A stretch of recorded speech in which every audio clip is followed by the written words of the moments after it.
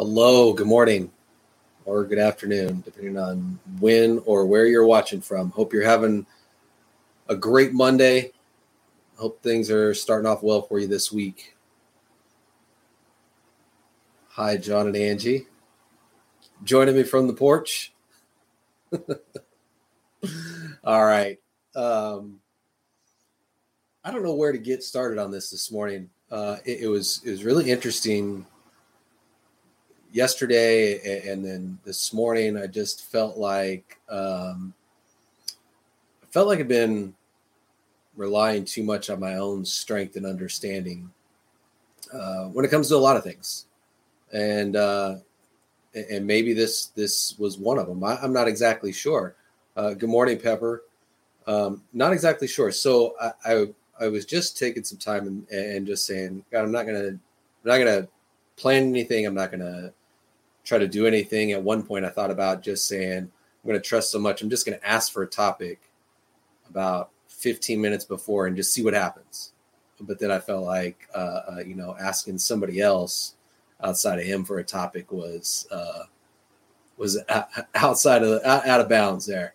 And that's what I felt like he was saying. So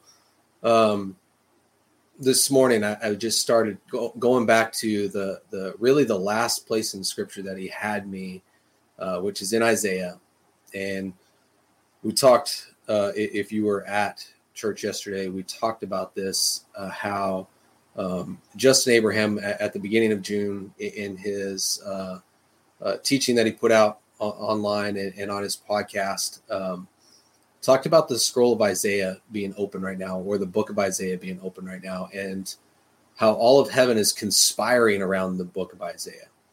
And as I was listening to that at the beginning of the month, I just heard God say, go read chapters 11, 22, 33, 44, 55, and 66. And why those specifically, I'm not exactly sure. However, those chapters are very, very rich, and there is so much to pull out. And there are things that I know when you read them, if you haven't read them recently, you'll be familiar with. You'll have heard them in various ways in worship songs or used in other places that you'll be familiar with them. And so I went back to those. And so this morning when I got to 66, this is one where God really started speaking to me out of, and knowing where he's taking us right now and where he's leading us to the altar to be a self-sacrifice, to looking at the conference, to examine the ruins, look at the foundations. Do they need to be repaired, or do they need to be taken down and a new foundation laid for everything we're doing? Because we know we're moving into a building season beyond that, and God has a specific way that he is wanting to build. He has specific things that he's wanting to build, and we need to examine what has been and what was what needs to be changed. And so I'm going to read Isaiah 66, and we'll talk about that briefly. And I'm going to read out of the Passion Translation. It says, "This is what Yahweh says: the heavens are my throne, and the earth is my footstool. Where is the house you will build for me? Where is the place where I will rest? My hand made these things, so they all belong to me, declares Yahweh." These are some real provoking questions, and a declaration that really says, this is what I've done. Be careful not to think too highly of yourself, because oftentimes what we build gets perverted, or it starts off in a perverse manner. In that, not don't misunderstand the use of the word perverse. It's something that's twisted and not right. And so he says, my hand made these things, so they all belong to me. We all belong to him. And so these questions, I think, are ones: where is the house you will build for me? Where is the place where I will rest? These questions, you have to really take a look at those and start to apply them to us on this side of the cross. And we've talked about this recently, that we are his temple.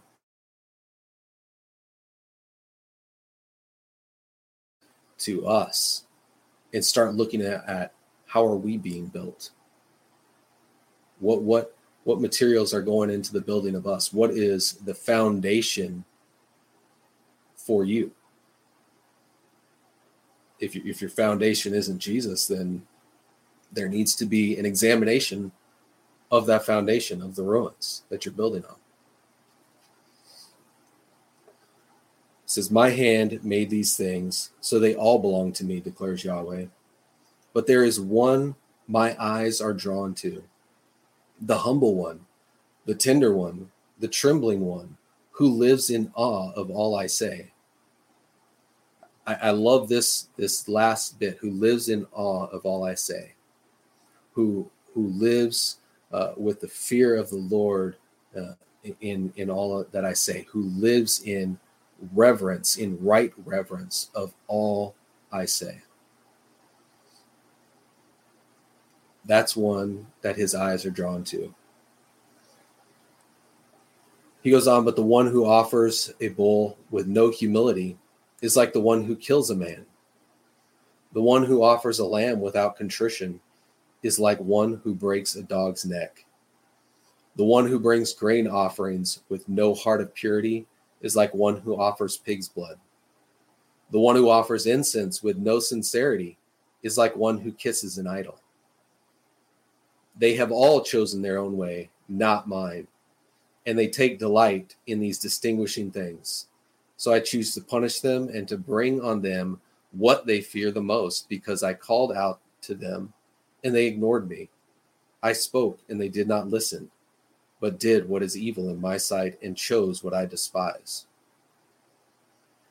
God says his eyes are drawn to the humble one, the tender one, the trembling one who lives in awe of all that I say. Living in the fear of the Lord and regarding rightly everything that he says is what draws his eyes to you.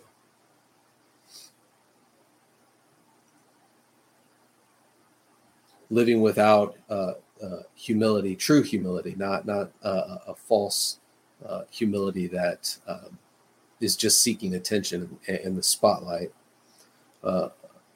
Living without contrition, without a heart of purity, without holiness.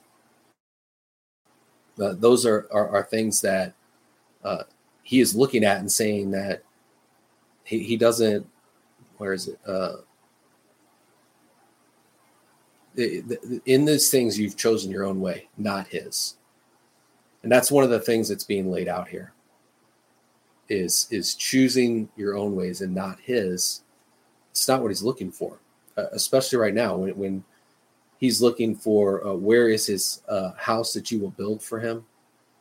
Where is his place of rest? Where is the place where I will rest? The question he asked. And I go back to are you a place for him to rest? How are you being built? What is the starting place for you to start building, to start laying a foundation, or raising up the one that's already there to build how it is he's wanting to build, what it is he's wanting to build? Is the fear of the Lord the starting place? Because I have to really think about if he's asking the question, where is the house you will build for me?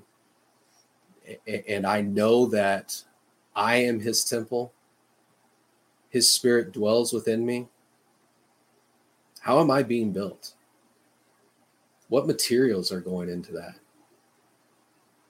Who am I allowing to construct and to shape and to finish and refine? Who am I allowing to come in and furnish? I think it's a very serious question, because if we are not starting at the fear of the Lord, and I'm not allowing Holy Spirit to come in and do all of these things, that it's not going to be a place of rest for him, because there's going to be things like fear and worry and just running around simply scared. And like we talked about, I can't remember if it was last week, a few weeks ago, whenever it was, doing things scared is not necessarily what he's asking, right? We should have full faith and confidence that he has gone before us. What he's calling us into, he has gone and prepared the way. We don't have to go scared. We can go shoulders back, full force, in swift obedience to what he's calling us into, because we know he's gone before us. We don't have to worry. When you jump over to Isaiah 55, it starts off right away. Listen, are you thirsty for more? Come to the refreshing waters and drink. Even if you have no money, come buy and eat. Yes, come and buy all the wine and milk you desire. It won't cost a thing. Why spend your hard-earned money on something that can't nourish you, or work so hard for something that can't satisfy? So listen carefully to me, and you'll enjoy a sumptuous feast, delighting in the finest of food. Right off, we know we don't have to worry. We don't have to worry about spending on things he's already providing. He's already taking care of everything, so we don't have to worry about needs, right? We can come and buy. We don't have to worry about money and buying the food that we need. He says, come and buy without money, right? We often think about buying, about that provision. But what about how you are spent for the kingdom? Not thinking about what you can buy and add to the kingdom, but how is the kingdom spending you? How is God spending you to advance the kingdom? I'm not worried about what it is that I can buy. I'm worried, not worried. I'm thinking and considering how I'm spent. I want to be built up and be that temple, that place of rest for him. And at the same time, I want him to be spending me to advance the kingdom. I want to be able to go out and not have to worry about things, and not have any fear. I want to be swift in my obedience to whatever it is he's calling me into. If he's calling me to the altar to lay down as a living sacrifice, I want to be able to do that immediately. I want to know what it means for me to die daily. I want him to show me that, and I want to be obedient to that. Whatever it looks like, because we know it's not going to look the same for everybody. This is one of the big things that we want to look at and apply to everyone. We want to be able to say, oh, freedom looks like this. It looks like this for me, so it must be the same for you. But then when we come to realize that freedom doesn't look the same for everybody, we start to get offended. Because one person has more freedom in an area than I do.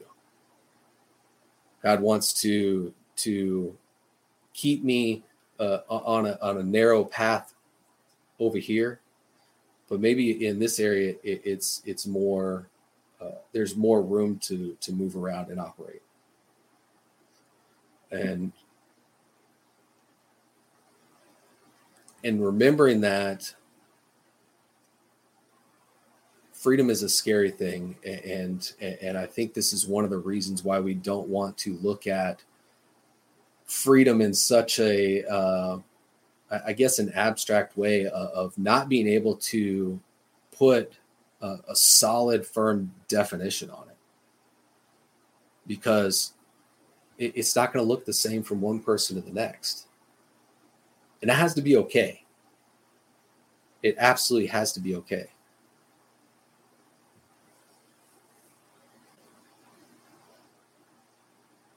In that freedom, though, you have opportunity to look at, are you a place for him to rest? Freedom isn't going to mean just doing whatever, whenever. Paul laid out that case, about grace.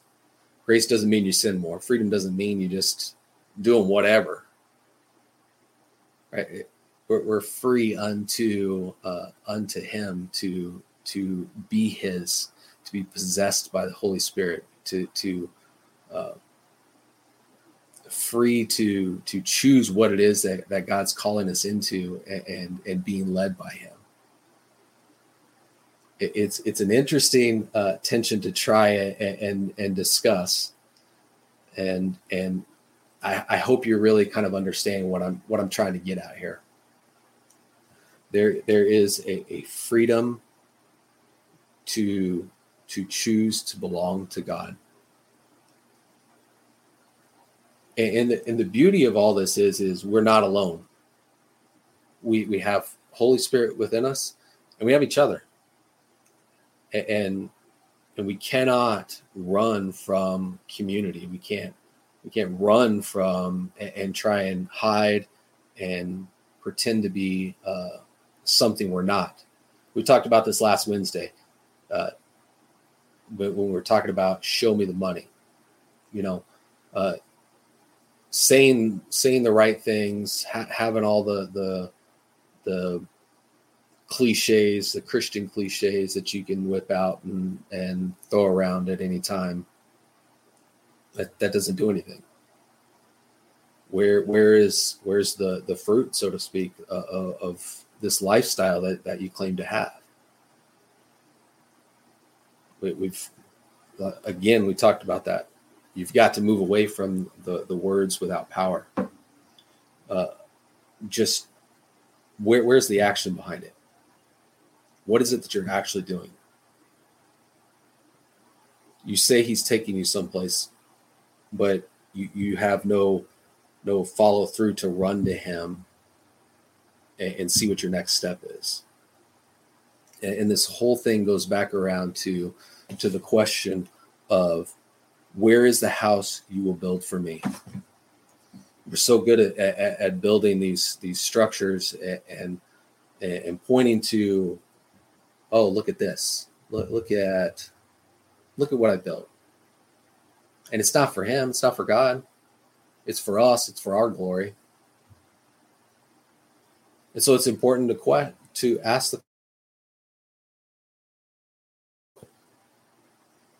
are you a place for him to rest in? How are you being spent for the kingdom? And the starting place for all of this is going to be the fear of the Lord. Is that your starting place? Is your starting place the fear of the Lord? And if you're saying yes, but you're doing a close examination of your own life and looking at your life and saying, gosh, where can I show the fruit? Where can I show the money to people, right? And you're just not finding it. That doesn't mean you've missed anything. Just get with your community. Start holding one another accountable. Start taking the revelation that God has given you and sharing it with others so they can take it to Holy Spirit and have their own revelation. You can't continue to wear a mask when you are on the altar as a living sacrifice. It just won't happen. It is not sustainable to pretend, even for the most practiced and seasoned pretenders, you just cannot sustain that once you make the choice to lay down as a living sacrifice. It will absolutely burn you up inside. And if you even go back to where we were at before we moved into talking about the year of Jubilee for the soul, and the clearing out of every crevice and corner of the soul that God's doing, we were talking about having a sound mind. And pretending and trying to keep that up, it clouds the mind. It absolutely does.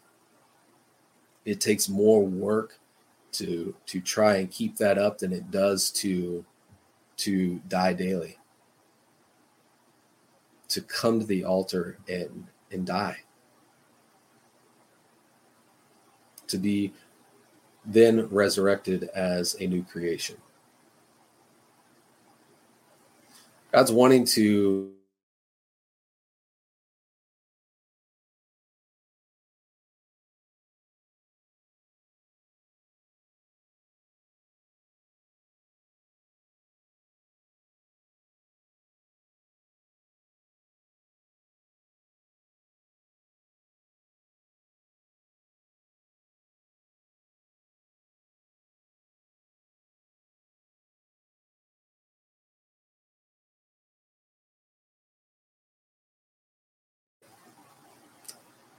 Okay, I think I'm back.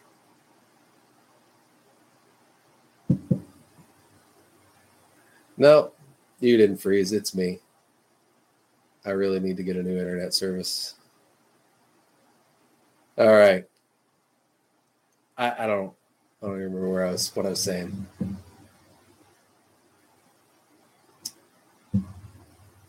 Whatever it was, it boils down to, is the fear of the Lord your starting place?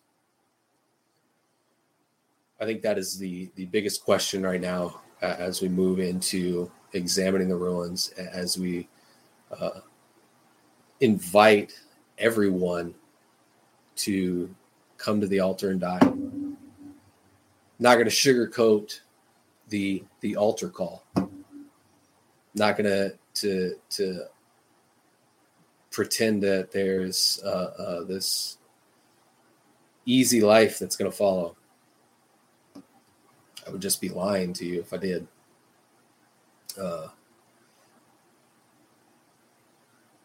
So look at how you are being spent this week. Look at how you're being built. Asking, are you a place of rest?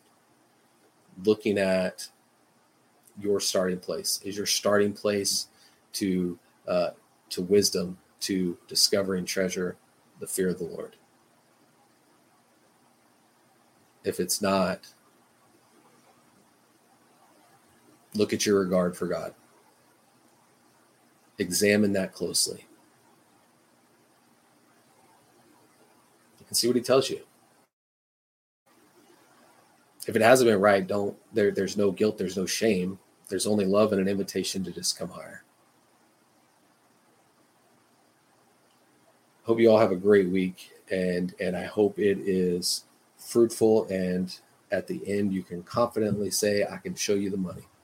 So, love you all. Have a great week.